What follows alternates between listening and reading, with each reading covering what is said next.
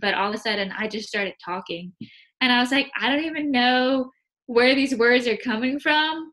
But it was like I could just tell that the Lord was truly speaking through me and telling exactly what this girl needed to hear. And at the end of it, I was like, I have no idea how I gave that advice that I did. And I have no idea how I just loved her the way that I did.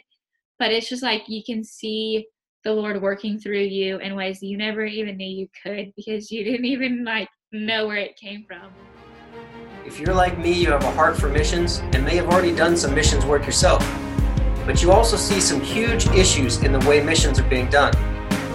Like, why are we still sending out monthly newsletters in a digital age when technology allows for instant updates in the palm of your hand? Or why are we convinced that we need to raise 2 years' support before going when all 12 disciples dropped what they were doing and walked away? Or why are we allowing denominations to decide who can and cannot go do what God is calling them to do just because of things they've done in their past? And at what point did we brand following Christ to be a life of scarcity and sacrifice when it's truly a life of abundance and privilege? These are some of the blaring questions in the missions world today. And Watch Missions Live is here to reshape the way you see missions. It's time for missionaries to rise up, create a shift in perspective, a change, a revolution in the way things are done, and give you the real story, one of abundance, fulfillment, and privilege. My name is Aaron Jennings, and welcome to Watch Missions Live. Hey, this is Aaron Jennings. Welcome to Watch Missions Live. Today we have Evan Brazel with us from LaGrange, Georgia, and we're going to talk about a few things she has going on. Go ahead and tell us about yourself, Evan. Hey, yes. Like you said, my name is Evan Brazel. I currently am an emergency room nurse in LaGrange, Georgia. I have lived here for about 7 years through college and since then, and just having a great time. Awesome. ER nurses are one of my favorite people. I raced motocross for 10 years. So ER nurses and doctors were the only ones I ever saw. Really? Yeah, that sounds about right. Thank you for what you do. Absolutely. People like you keep us in business. So. That's right. It's job security with people like me running around. It sure is, yes. So you've been in a ministry called Young Life for 5 years now, is that right? Yes, it sure is. And that's your primary. Is that your full-time job and everything? Or is this like, you said you're the nurse, so I mean, I guess it's kind of half and half, or how often do you do this? Yeah, so the nurse is like my full-time job and my career, and then Young Life is a volunteer organization that I'm part of, or for me it's volunteer. There are full-time positions with it, but it's just where my heart's at, so that's what I've been volunteering at and serving there. Gotcha. So tell us more about Young Life. Okay, so Young Life is a really cool organization. I hadn't heard of it until college, but it is primarily for high school kids. There is a middle school section called Wildlife because we all know middle schools are wild. But for the Young Life section, it's kind of just focused more on like going and meeting kids where they're at. And so we all know there's a lot of high schoolers that would never dream of stepping foot into church, and they think that that's for the good kids or this or that. And so Young Life is our leaders are focused on going out into the schools, into where the kids hang out, wherever that is, and just meeting those kids and getting to know them. And then a lot of like relational evangelism, and through our friendship with them, showing them what life with Jesus looks like, and hopefully having them decide that that's what a life that they want to live too. Awesome. I like it. We had an extreme sports ministry for a while, and it was done the exact same way. Become like the people so you can reach the people, even though we're not like the people, kind of a thing. Because extreme sports athletes, same way. It's like the fight tournaments, the wakeboard tournaments, the motocross races, they're all on Sunday morning. They're not coming to church. So you have to go there. So I completely get it. I love the idea and the concept. That's the way we've always done our ministry as well. Go out, make relationships, make that stuff happen. So how did you find Young Life? Like, how'd you get connected to them and get into helping with that? So kind of a fun story, actually. Like I said, I had never heard of it until college, but also partially because I was homeschooled. So when I got to college, my friends started talking about Young Life, and I was like, I have no idea what y'all are talking about. I just knew it's where a lot of my good friends would go and spend all of their Thursday evenings and a lot of their time, and that they were hanging out with high schoolers, which I thought was kind of weird. But as I got to know them, they're like, you will really be great at this. Like, this is something that you should do. And they're like, just come to once. The meetings, they call them club because it's just something casual that the kids wouldn't be intimidated by. Right. And so they're like, you just need to come to one club and see what it's like. And took me a little while to go, honestly, because I was like, they call this place club and they're hanging out with high schoolers, and this just sounds weird. But I finally was convinced to go, and I showed up to a Harry Potter club. A lot of them have different themes, and everybody had like fake scars on their forehead and different like robes on and stuff. And you're like, wow, they really are weird. Yes, I was like, this is really something else. And I'm sure you can't tell from a podcast, but I look a lot younger than I am. So everybody there thought that I was also in high school and just some weird girl that they'd never seen before. So I was like, this is really uncomfortable. But I just sat in the back as they played all these crazy games and sang fun songs. And they sang everything from Taylor Swift songs to songs like kind of about the gospel, but probably that you've never heard on your typical Sunday morning church. Yeah. And I saw like 50 high school kids just get so pumped to be there and like have a great time, and just kids get to be kids. And then at the end of it, they all sat down and got quiet and listened to one of my friends preach like a story about Jesus to them in a very relatable way. And they all just got quiet and zoned in and were like eating up every word of it. And I was like, this is just something I have to get on board with. Like, it's weird, and they're still wearing their Harry Potter robes, right?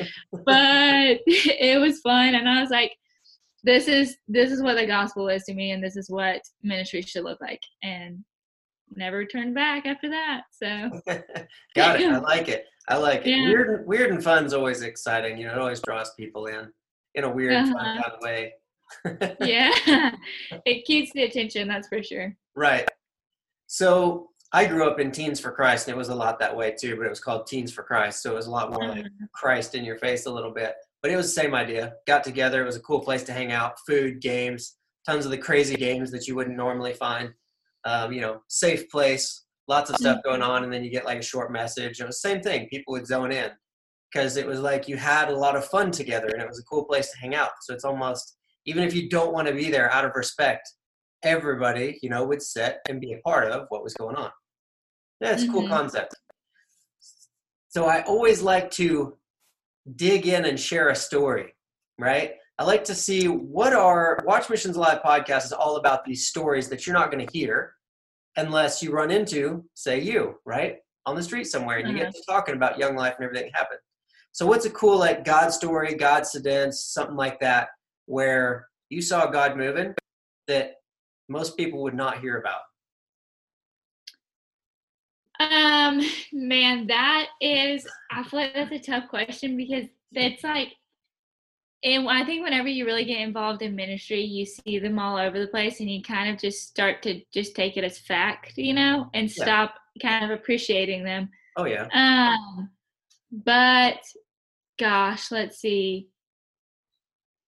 So at the beginning of every summer, we take hopefully a lot of kids to camp. Really, it's whoever we can convince to sign up, but it's usually a good amount. And there's Young Life camps all over the nation, actually in a couple different countries too. But there's a couple in the Southeast here where we are located, and it's just a week of the like club meetings that we have on steroids, but there's things like blobs, and there's mountain bikes, there's road courses and all kinds of fun stuff. But then throughout that, we have kind of what we call the talk progression, where we just introduce them to like, hey, this is the Jesus guy that your Young Life leaders have been talking about, and then what sin looks like and what Jesus looks like and why that relates to them, and then the cross and the resurrection and everything. And then at the end of that, every time, we try to have like one-on-one conversations with whatever girls I've brought to camp. And I will never forget, we have this little like salsa house room where you can just kind of go and it's quiet and talk to the girls. And I was talking to a girl after one of the camp or club meetings when they had been talking about it. And she, I think was about to be a senior in high school at this point and was sitting there bawling her eyes out to me about all this stuff and hurt in her life about how her parents were getting divorced and struggles with just all kinds of just different horrible things that high schoolers have to go through. Mm-hmm. And like I mentioned earlier, I was homeschooled. And so part of me is sitting there thinking like, what am I going to tell this girl? Like I was homeschooled. I lived like the classic little suburban life growing up. Like my parents are still like together and I always had a good relationship. But all of a sudden I just started talking and I was like, I don't even know where these words are coming from. But it was like I could just tell that the Lord was truly speaking through me and telling exactly what this girl needed to hear. And at the end of it, I was like, I have no idea how I gave that advice that I did. And I have no idea how I just loved her the way that I did. But it's just like you can see the Lord working through you in ways you never even knew you could because you didn't even like know where it came from.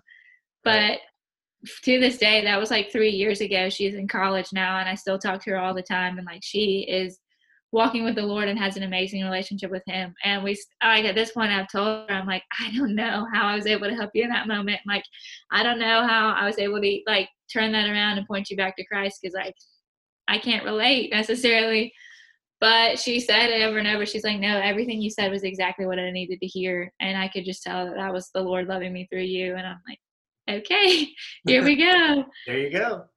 That's yeah. All it takes is an obedience, and like that's the biggest, obviously the biggest thing you got out of that. And the biggest thing I hope our listeners get out of it is we've had the same thing. Everybody thinks, well, I feel like I should go help this person or go with this ministry or this mission or something, but I don't know what to say. Who am I? I don't know enough about the Bible. I'm not good at praying in public. It's like literally all you have to do is go and be willing. And God does that.